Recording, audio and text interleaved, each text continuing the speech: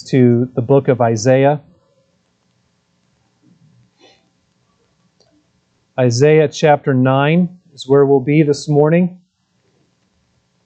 Normally, we are studying the book of Genesis.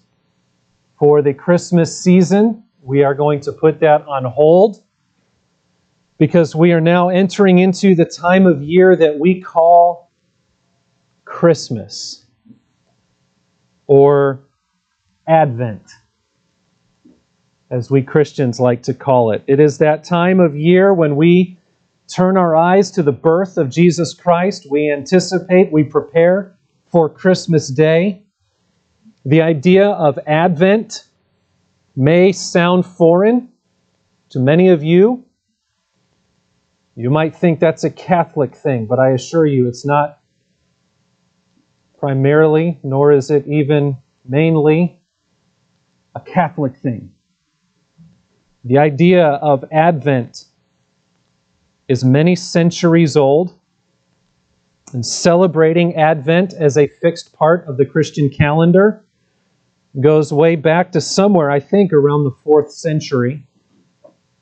The purpose of Advent is simply to prepare us properly for the significance of Christmas and to turn our focus, to turn our hearts and adoration to Jesus Christ as much as possible in this time of the year. See, we tend to fall into the trap of letting the Christian holidays just be another part of our life in a secular world. That's what most of us know. But as much as possible, it is good for us as Christians to bring those Christian holidays to the forefront and let them be prominent markers throughout our year. The observance of Advent, even if only to a small degree, I believe is more important today in our generation than it has been in a very long time.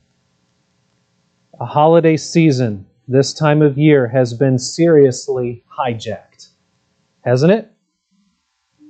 By our secular society. This season is dominated by sentimentalism and materialism. I just saw yesterday, I don't watch a whole lot of TV commercials, but I saw one yesterday that equated good news of great joy with the latest deal on smartphones. Now you laugh, but if there was a smartphone in your gift box at Christmas time, you'd be pretty excited, wouldn't you? But I thought, how empty, how useless that is. We don't need another smartphone. You hear me? You don't need another smartphone. That's not what this season is about. And even as Christians, it is very easy for us to get distracted by the lights and the trees and the thoughts of home and jolly wintertime music, and for some of you, even hopes of snow. And we're going to expend much effort over the next few weeks in the celebration of Christmas. And that is okay. But it is far too easy for us to lose sight of Christ in the midst of it all, isn't it? And that's why celebrating Advent as a church, even in the small ways that we do, scripture readings, sermon series, a few Christmas events here and there, I think is so important. And I believe that observing Advent as a family in your homes is also important if you can do that. And so before we go any further, I did bring some resources that I think might be helpful to you. You say, it's already December 5th. It's too late to start Advent. No, it's not. All right? All right, you might be a little behind, but that's no big deal. If you are looking for something, whether you have kids or not, this is not just about the children. I have some resources up here that are simply daily readings, a few pages long, devotional readings for Advent. 25 of them in each book, one for each day of December until Christmas. And I would highly recommend any of this. My family and I are going through this one by Sinclair Ferguson called Love Came Down at Christmas. 1 Corinthians 13 is the focus of his study, and it is outstanding so far. Better than I expected it to be even. And incredibly convicting. So wear steel-toed boots so your toes don't get stepped on too hard. And get ready to be blessed if you do this. I'm just going to leave these up here. And after the service, if you want to come look, you can get any of these on Amazon, by the way. So, and that they come quickly, whatever. So these are here if you want to take a look and get some ideas for your family. I believe it is important. This time of year is a wonderful opportunity for us to remember the main thing when the world has no idea what it is.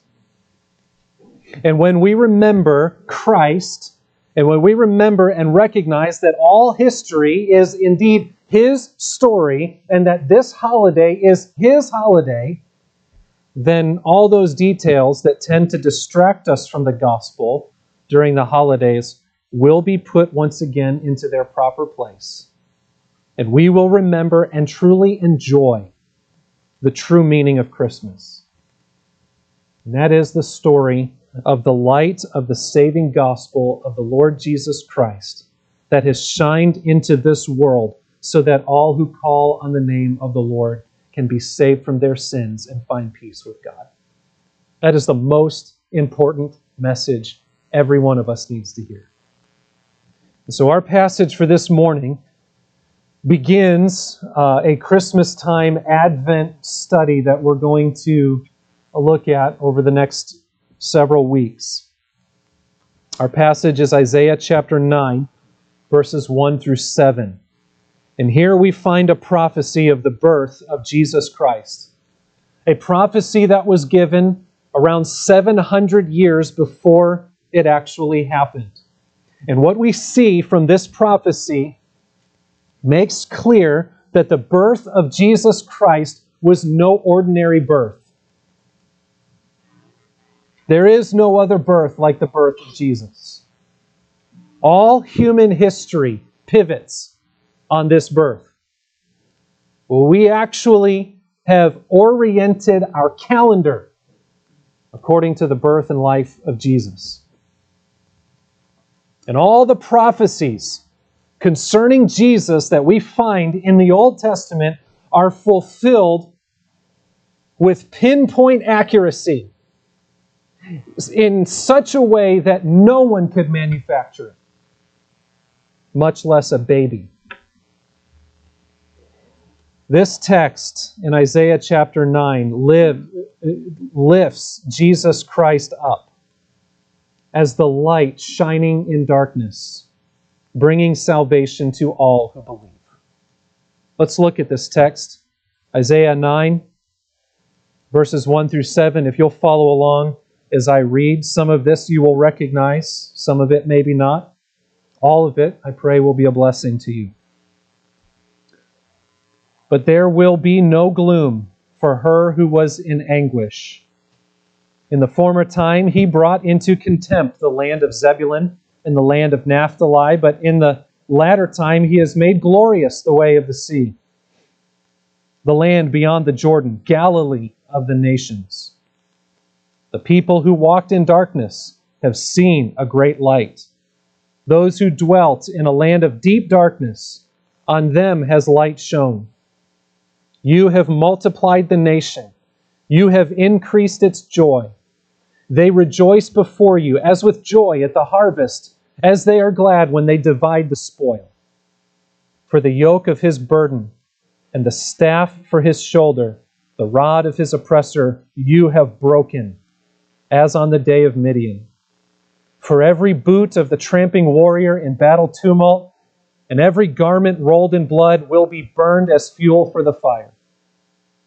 For to us a child is born. To us a son is given, and the government shall be upon his shoulder, and his name shall be called Wonderful Counselor, Mighty God, Everlasting Father, Prince of Peace.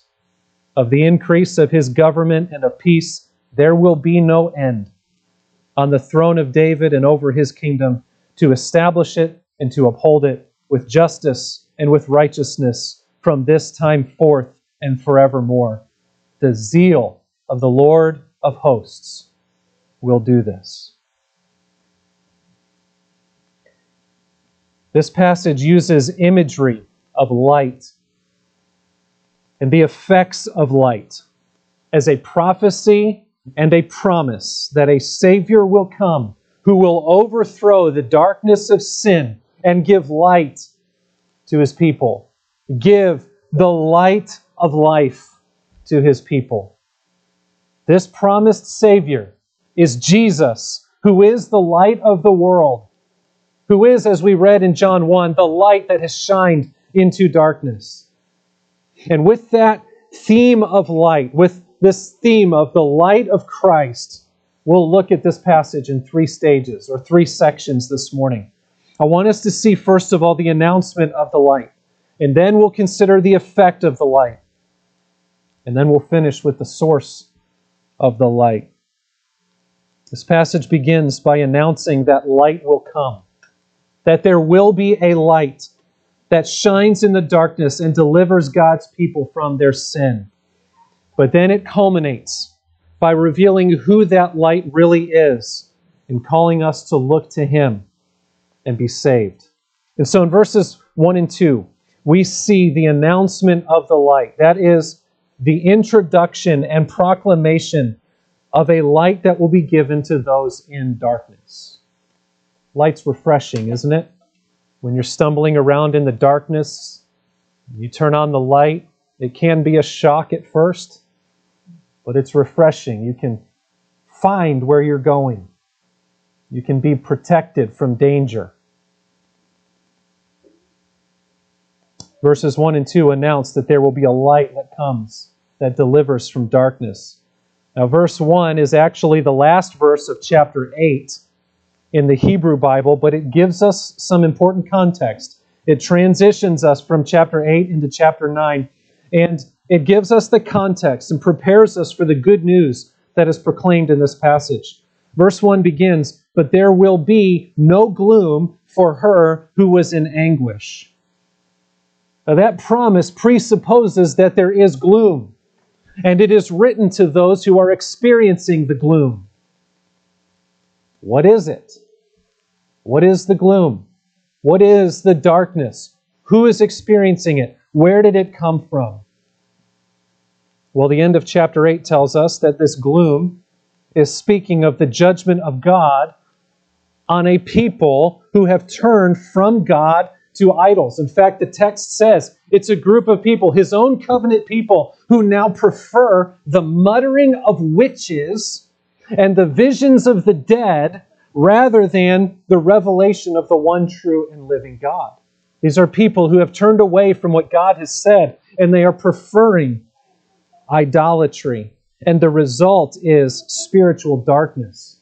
The absence of the light of God's revelation and God's presence. I have walked away from you, God says, and you are in darkness. But then there is a promise. There will come a time when you will no longer be in darkness. There will be a light that comes. And then the next phrase of verse 1 tells us what the effect of that darkness is that they are experiencing. In the former time, it says, He brought into contempt the land of Zebulun and the land of Naphtali. The word contempt there is a reference to the judgment of God. And then by using the names Zebulun and Naphtali, Isaiah is referring to the tribes in the northern part of Israel. This is the part of the land of Israel that was conquered first by the foreign armies as they traveled south through the land. This was the land that was first plunged into defeat, ultimately resulting in the entire nation going into captivity and slavery and spiritual darkness. And what a darkness it was. What a gloom it was. It would dominate the landscape of Israel for centuries. Not just through the Assyrian Empire first, but also through Babylon and through Rome and the rise of Greek humanistic philosophy and pagan idolatry and Judaistic legalism and much more, culminating at the end of the Old Testament in 400 years of silence until John the Baptist comes on the scene and announces the arrival of Christ. Now, it's important to understand that this passage, though, is not speaking merely of the nation of Israel. It's not speaking of just one nation at one point in time many years ago. This is speaking of God's saving intentions that are even greater and that involve the whole world. You see, ultimately, there is a greater darkness. There is a darkness that dominates and oppresses all people. In the very beginning of Scripture, if you go back to the creation, you read about creation in Genesis 1 and 2, and then immediately in chapter 3, you read about how sin entered into the world and how it plunged all creation and all people into darkness. That's what we were talking about this morning with the catechism. Adam, our representative, plunging the human race into sin. And the result of that was a curse from God that has affected all human beings and the rest of creation ever since. Ephesians chapter 2 elaborates on that by telling us that all people are by nature willing participants in sin. We are rebels against God, and as a result, we are doomed to eternal judgment. And then Romans chapter 3, verse 23 summarizes by saying, all have sinned and fall short of the glory of God. And Isaiah himself in chapter 53, verse 6 says, all we like sheep have gone astray. We have turned every one to his own way. You see, Scripture is clear. This is who we are. That is the story of Scripture. That is the picture it paints of the human race. There is no neutral ground. There is no third option. If you have not looked to God alone for salvation from sin, then you are at this moment rejecting Him, and the result is spiritual darkness, blindness, and condemnation. I know you may feel okay at the moment. You may feel like everything is just fine, but that's just it. Sin is, as it were, a cancer below the surface that sometimes you don't know about until it's too late. Sin is deceptive. Spiritual darkness is deceptive. It is the result of a sinful nature that blinds us to the reality of our sin and makes us irrational and causes us to think that everything is okay because we are going along with the rest of the world. And it makes us think that because God has not judged us to this point, He clearly won't judge us in the future. But the truth is, judgment is coming. And there has been enough evidence throughout human history to know God will not stand by and let sin go unpunished. Judgment is coming for all who are in the darkness and who are not in the light of the Lord Jesus Christ. By nature, children of wrath, Paul says. That's you. That's me. But praise God, that is not the end of the story. We've only covered verse 1 so far. There is more. And this bad news is simply the backdrop that makes the good news so great. The rest of verses 1 and 2 speak of the hope of a light that is to come, that dispels the darkness and rescues those who are lost.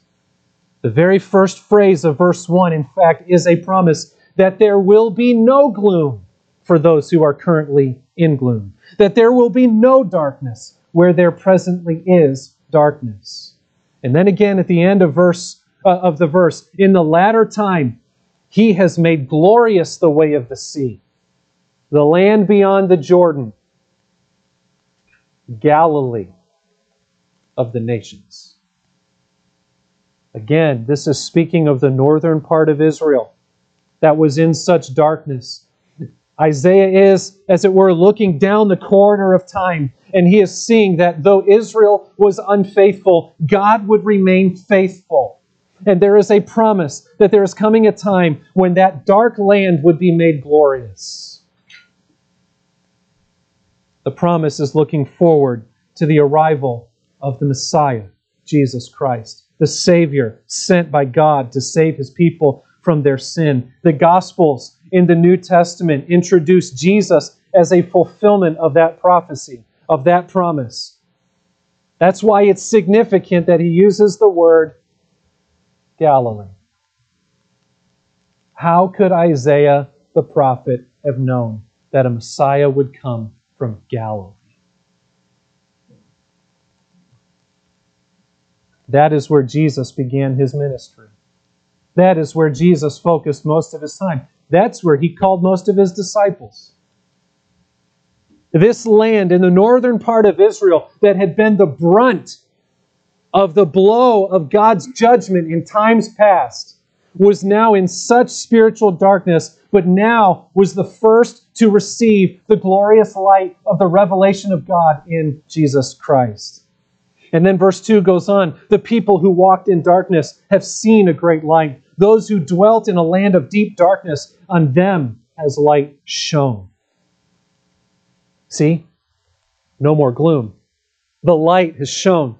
Those who were in darkness have seen a great light. This is a wonderful pronouncement and proclamation of great hope that light has come to those who are in darkness. We like to talk about light at Christmas time, don't we? But it has nothing to do with your Christmas tree or what's on the outside of your house.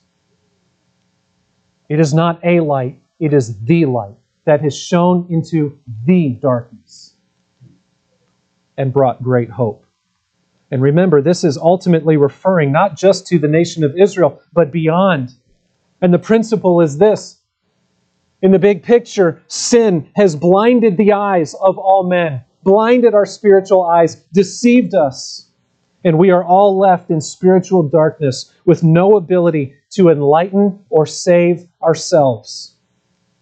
But there is a light that has come, the true light from God. And this light conquers the darkness and gives hope. Jesus has come with the knowledge of God, and He has shone in the hearts of those who are in darkness, and He has illumined the darkness, and He is leading His people to God. That is the essence of verses 1 and 2, announcing to those in darkness that light has come.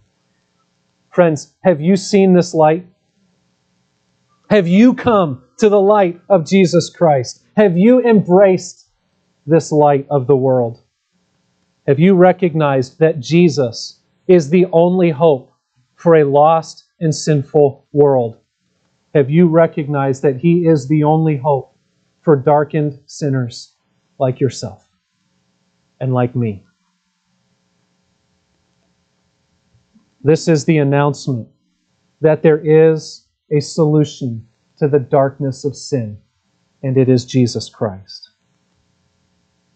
And moving on then to verses 3 through 5, we see the effect of the light. The effect of the light. What does this light do to those on whom it shines?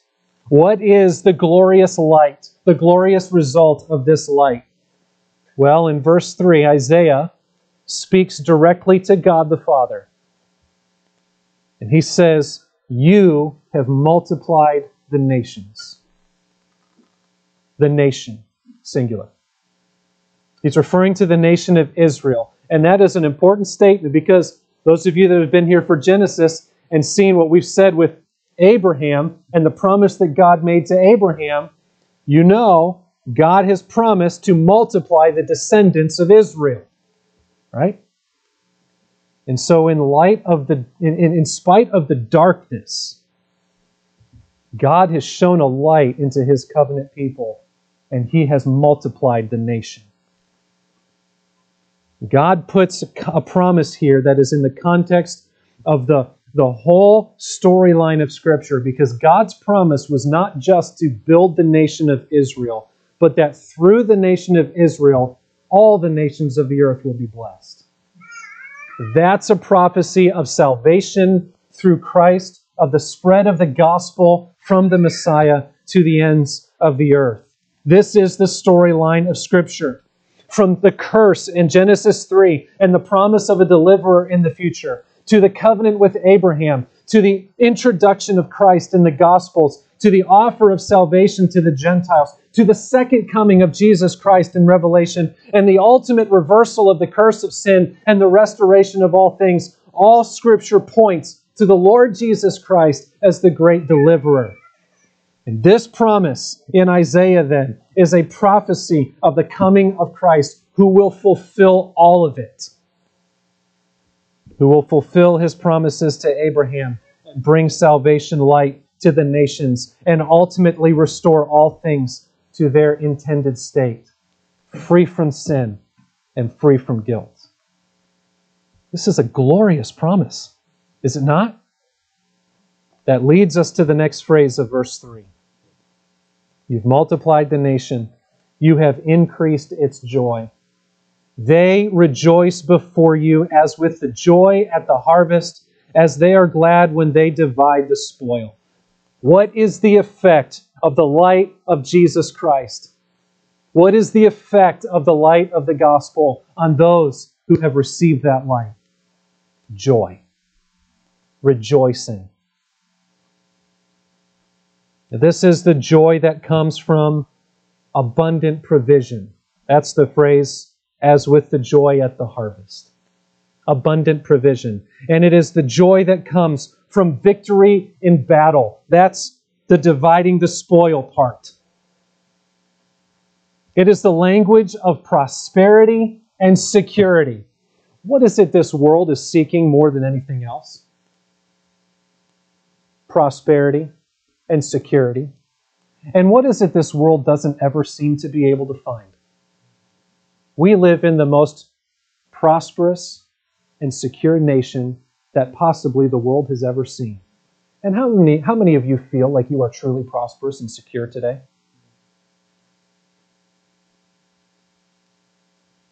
And here is a prophecy of one who will come and shine perfect light into darkness and accomplish perfect prosperity and security.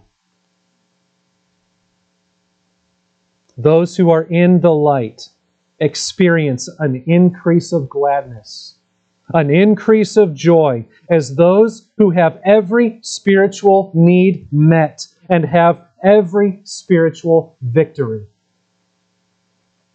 Whatever has defeated you in the past, whatever has held you back and held you down and defeated you has been defeated in the Lord Jesus Christ. Game over. In Christ, you can have fullness of joy. There is a deep bliss that belongs to all who have received this light of Christ in their souls. Christians, you know it, don't you? You know it. You've tasted of it. Are you living in light of that joy today? Does this joy characterize your life, Christian? Are you truly and deeply joyful, rejoicing in God, your Savior? Maybe you're among us today and you're not a Christian. You've never come to this point of placing your faith in Jesus Christ. This joy doesn't belong to you. You may be bewildered at what it is we're talking about in such a world of chaos or such a world of false security. And here we are talking about a security that's greater than that. And peace in the midst of a world of chaos. And you don't know what we're talking about, but I'm here to tell you, this joy can be yours too. But you will find it nowhere except in the Lord Jesus Christ. And Scripture calls you to taste and see that He is supremely good. And to understand you will find no real and lasting joy until you find it in Him. Verse 4 gives us another effect of the light, closely related to the joy. It says, "For the yoke of His burden and the staff for His shoulder, the rod of His oppressor, you have broken, as on the day of Midian." Referring back to that time when Israel was miraculously and gloriously delivered from their oppressors.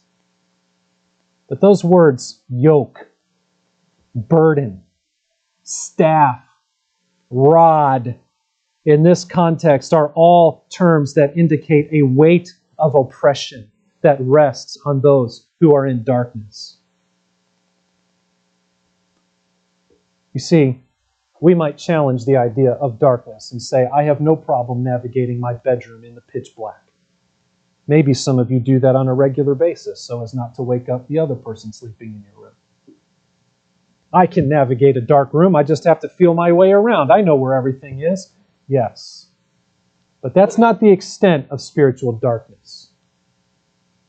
The extent of spiritual darkness is you're not only in the dark room, but you've been beaten down by a rod and you are under a weight of sin under which you cannot move.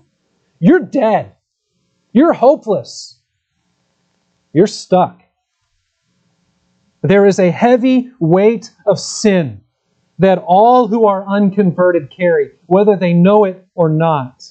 It is slavery. It is bondage to sin. But when one comes to the light of Christ, that burden is gloriously removed. Have you read Pilgrim's Progress before? That moment of conversion for Christian as he's on his way, and that burden falls off his back, and he rejoices with an exceedingly great joy. And Christians, you know this. Maybe you've experienced that sense of relief when you came to Christ. Do you remember? Think back to that moment when there was almost this immediate, in some ways even visible, demonstrated sense of relief at the lifting of this burden off of your shoulders. That's something only Christ can do. But it is something He does completely. In John chapter 8, verse 36, Jesus Himself says, if the Son sets you free, you will be free indeed. I put the wrong verse up there. Where's that? Anyway, I must have skipped one somewhere. Let's find it. All right. Anyway, whatever. Okay. I messed that up. So, oh well. All right, I'm going to just go for it because you're not going to get any of the rest of these. It's going to be off. I can't, anyway. John 8:36 says, if the Son sets you free, you will be free indeed. You won't just be free, you'll be free indeed. What do I mean by that? There's any number of ways in this world you can feel like you're free. But if your freedom has been granted to you by the world, it's not real freedom. Real freedom comes in Christ. That is a glorious and it is a relieving promise of true freedom. And every one of you who has come to the light of Christ knows this freedom. The weight of sin is broken. Do you feel the weight of sin? Have you felt the relief of the weight of sin? In verse 5, we move on and we see one more effect of the light.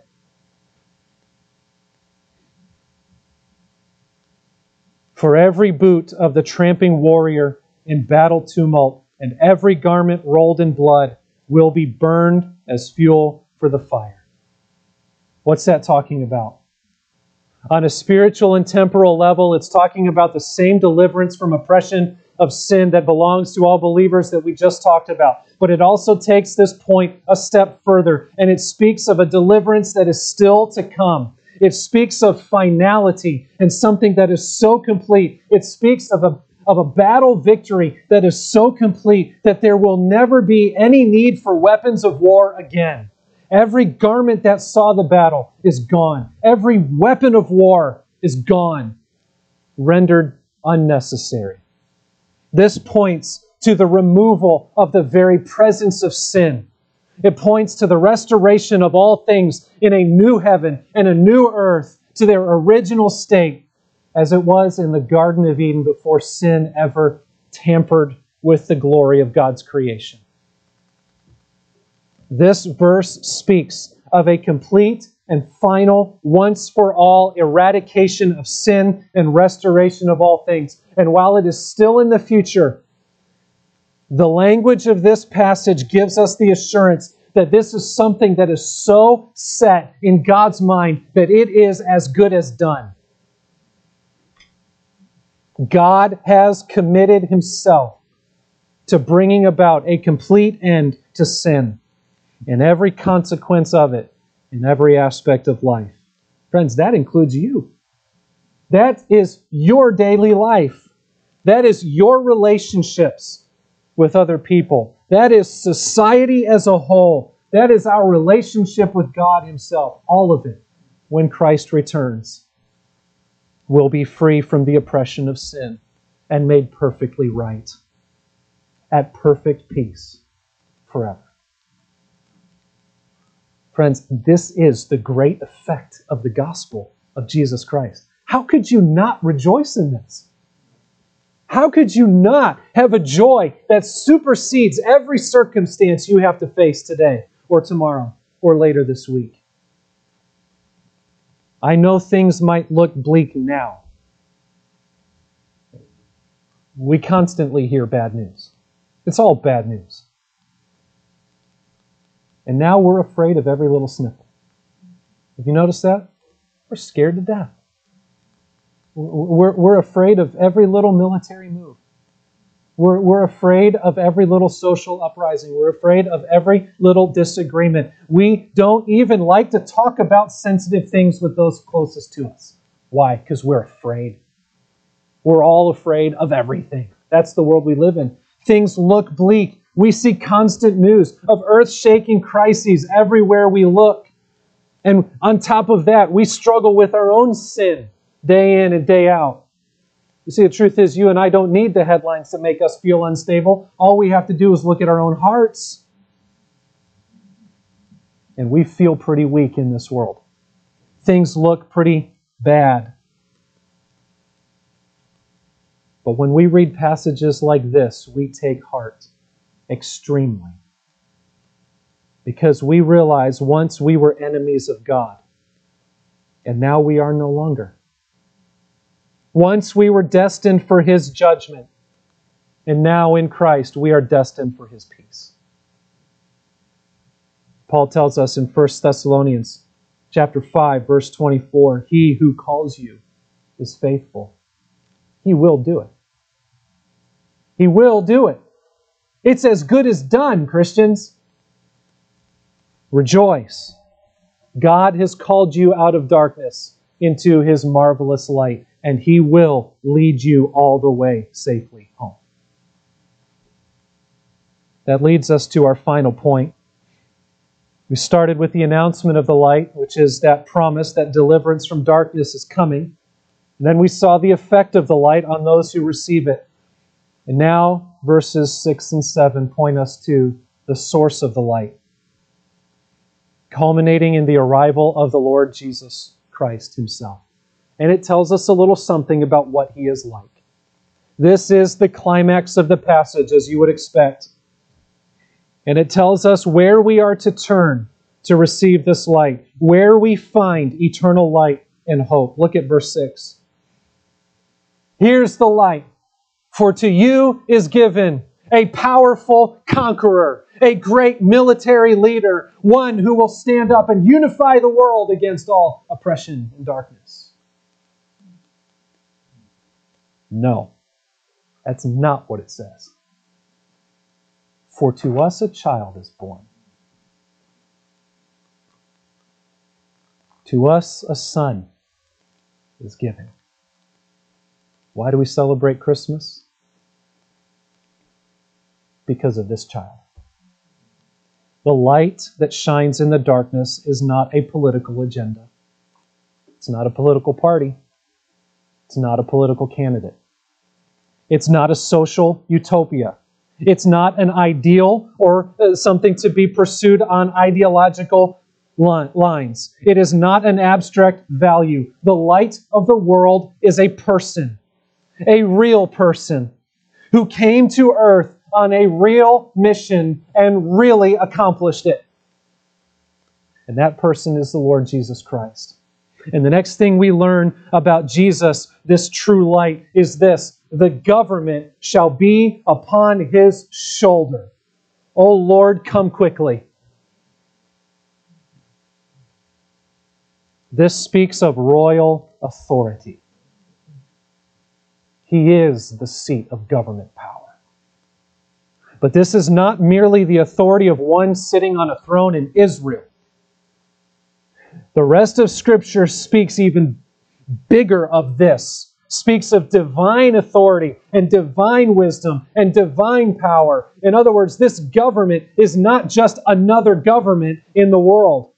This is the government of the entire universe. All authority over all things rests on the shoulders of the sovereign Lord Jesus Christ. And He bears the responsibility of bringing to pass all the purposes of God, and He is capable and He will. Hebrews chapter 1 describes Jesus Christ as the one whom the Father appointed the heir of all things, through whom also He created the world. It says He is the radiance of the glory of God and the exact imprint of His nature, and He upholds the universe by the word of His power. We see that? He upholds the universe by the word of His power. That's it. He speaks. And listening to His voice, new life the dead receive. Jesus Christ is able to deliver light in spiritual darkness because He is the sovereign God who is in charge of all things. And one day, He will complete what He has begun. And He will fulfill all that He has promised. And the rise of this spiritual light will be complete. We will see our King Jesus face to face. You, Christian, will look on His face. And all things will be made right. Now, verse 6, the rest of it describes the character of Jesus. What is He like? What are His characteristics? What is the nature of His work? When it speaks of His name, that's what it's talking about. His name shall be called Wonderful Counselor, or literally, a wonder of a counselor. Don't you wish you had a counselor like that working with you? Right? This speaks of His perfect knowledge and His infinite wisdom. His thoughts and His ways are so much higher above our own. You have never seen another counselor like Christ. He does not give bad advice. And He does not make bad decisions in the governing of His creation. He is incomprehensible. His wisdom and His knowledge are infallible. He has no need for advisors. He has no need for counselors. He has no need for a cabinet in His government. He knows all things perfectly. And so He does all things perfectly well. And so the wisest thing you could ever do is submit to Him as your Lord and follow His wisdom in every facet of your life. You know you don't have it all figured out, and neither do I. And neither do your counselors. But Jesus does. He has it all figured out because He's written the whole story. And He has given you counsel and direction in His Word. So seek Him. Follow Him. Trust Him. He will not make any mistakes. The next thing we learn about Jesus, this true light, is that His name shall be called Mighty God. Mighty God. This Lord Jesus Christ is and always has been fully God.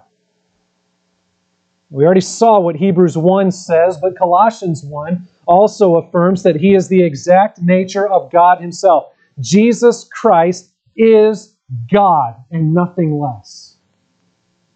And this has to be true if His death on the cross in your place is going to be of any value to you. I cannot die in your place and save you from your sins, nor can anyone else in this world, but God can. And He did through Jesus Christ. He is without sin.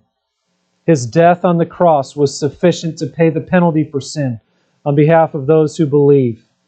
And He is able to save.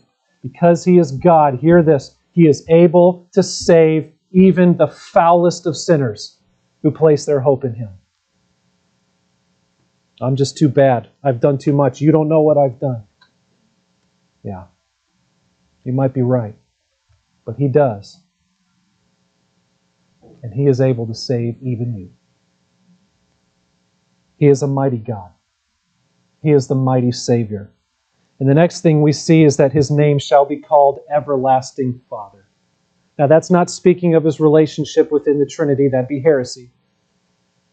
But it does speak of His relationship to His people. To those who have the light of Jesus Christ, He is like an everlasting Father to His children. What are the characteristics we think of when we think of a good Father? Dads, don't insert your name here. What do we think of when we think of what makes up a good Father? Well, I think of compassion, provision, protection, mercy, and much more. This is how Jesus relates to those who follow Him. He is compassionate. He leads and He provides. He protects and He secures. He is merciful and forgiving. And notice how long these things will last. He is the everlasting Father, the eternal Father. If you are in Christ, you are eternally secure. No one can pluck you from His hands. No one can pluck you from His Father's hands. The everlasting love and security and provision and guidance and compassion and mercy of God Almighty Himself rest on you forever, in every circumstance, through Jesus Christ. The next thing we see is that His name shall be called Prince of Peace, or the Prince who brings and accomplishes peace. Prince is another affirmation of His sovereign authority, and as the sovereign ruler, He brings peace to His people. And there are two aspects of this peace. Objectively, it is peace with God. Once in your sin, you were at war with God and He was at war with you. But now in Christ, you are at peace with God. What a thought! That God is at peace with you if you are in Christ. Once His wrath rested on you, now His mercy and grace rest on you in Christ. But then there's a subjective peace. It's not just the peace of God, or it's not just peace with God, but it is the peace of God ruling in your life. For those who are in Christ, there is a certain stillness of spirit, isn't there? A certain calmness of heart, even in the chaos of the world in which we live. Whatever trials or temptations we face, there is something in us that says all will be well. It's going to be okay, Christian. One who has the peace of God through the Lord Jesus Christ is able to rest. Scripture calls us to be anxious for nothing, because we can cast our cares on Him. We can let our requests be made known to Him. In spite of our circumstances, there is this inward peace that God's people have in Christ. We know there is coming a day when beyond even our current circumstances, all things, our circumstances, our situation in this world will be at perfect peace when Christ returns. Your heart may be at peace now and your circumstances may not be, but there will come a point when all of it will be, if you are in Christ. But my friends, this peace is only available by faith in Christ alone. Because if God is still at war with you, your future is not peace. But in Christ it is. Now, as we move into verse 7, we see not just the character of Christ, but we also see the nature of His rule. Of the increase of His government and of peace there will be no end on the throne of David and over His kingdom, to establish it and to uphold it with justice and with righteousness from this time forth and forevermore. That verse tells us that the kingdom of Christ is an eternal and increasing kingdom, in fulfillment of His promises throughout the Old Testament. And it is a kingdom that is marked by peace, justice, and righteousness. With King Jesus on the throne, there is no impeachment. There are no recall elections. There are no scandals. He will not wear out his welcome. There is no end to the increase of his government, nor of his peace and justice and righteousness. It is a perfect and eternal kingdom that belongs to all who have found the light of Jesus Christ. And then this passage, this prophecy, finishes with some pretty powerful words. Look at it in verse 7. The zeal of the Lord of hosts will do this. That's God's stamp of approval, thundering down from heaven and shaking the earth with this promise that God himself has staked his character and reputation on it. It will be done. He is firmly and immovably resolved. And he will bring this whole passage to its complete and final fulfillment. It is so sure, it is as good as done. And 700 years after this prophecy was spoken, on the cross, the Lord Jesus Christ lifted up his voice as he breathed his last. And he said, what? It is finished. The strife is over. The battle is won. Christ is victorious. One day he will bring it all to its perfect completion when he returns to the earth. And the unrighteous will be judged, and we who are in Christ will be with him forever. All will be made right through the light of the revelation of the Lord Jesus Christ. And so this passage is a prophecy of salvation from sin through him. His birth in Bethlehem some 2,000 years ago was the dawning of that light. We don't celebrate the birth of Christ because it's a cool sentimental story about this young woman who traveled from Nazareth to Bethlehem to have this baby in a stable. No, this is the story of the dawning of salvation light that saves people from their sin. So take your smartphone and throw it in the trash and shut off the stupid commercials because they have no clue what Christmas is about. But you do. This is what it's about. Christians, what makes the first advent of Christ so glorious is that we know it confirms his second advent. And this second coming of Christ is something we look forward to with great anticipation. And this prophecy gives us hope, and it gives us security through the struggles and the sufferings that we face in this world at this time. We are not fearful people, though we might be a suffering people. And as we go through this Christmas season, Christians, I urge you, remember the sure promises of God. Remember the big picture. Remember the hope that you have in Christ. You have been saved from the darkness of sin and brought into the light of his salvation. So rejoice, because this passage describes your future. And if you're among us today and you are not a Christian, examine your heart and consider what you've heard today. This passage calls you to turn from your sin, to turn from your spiritual darkness, and to face the light of Jesus Christ.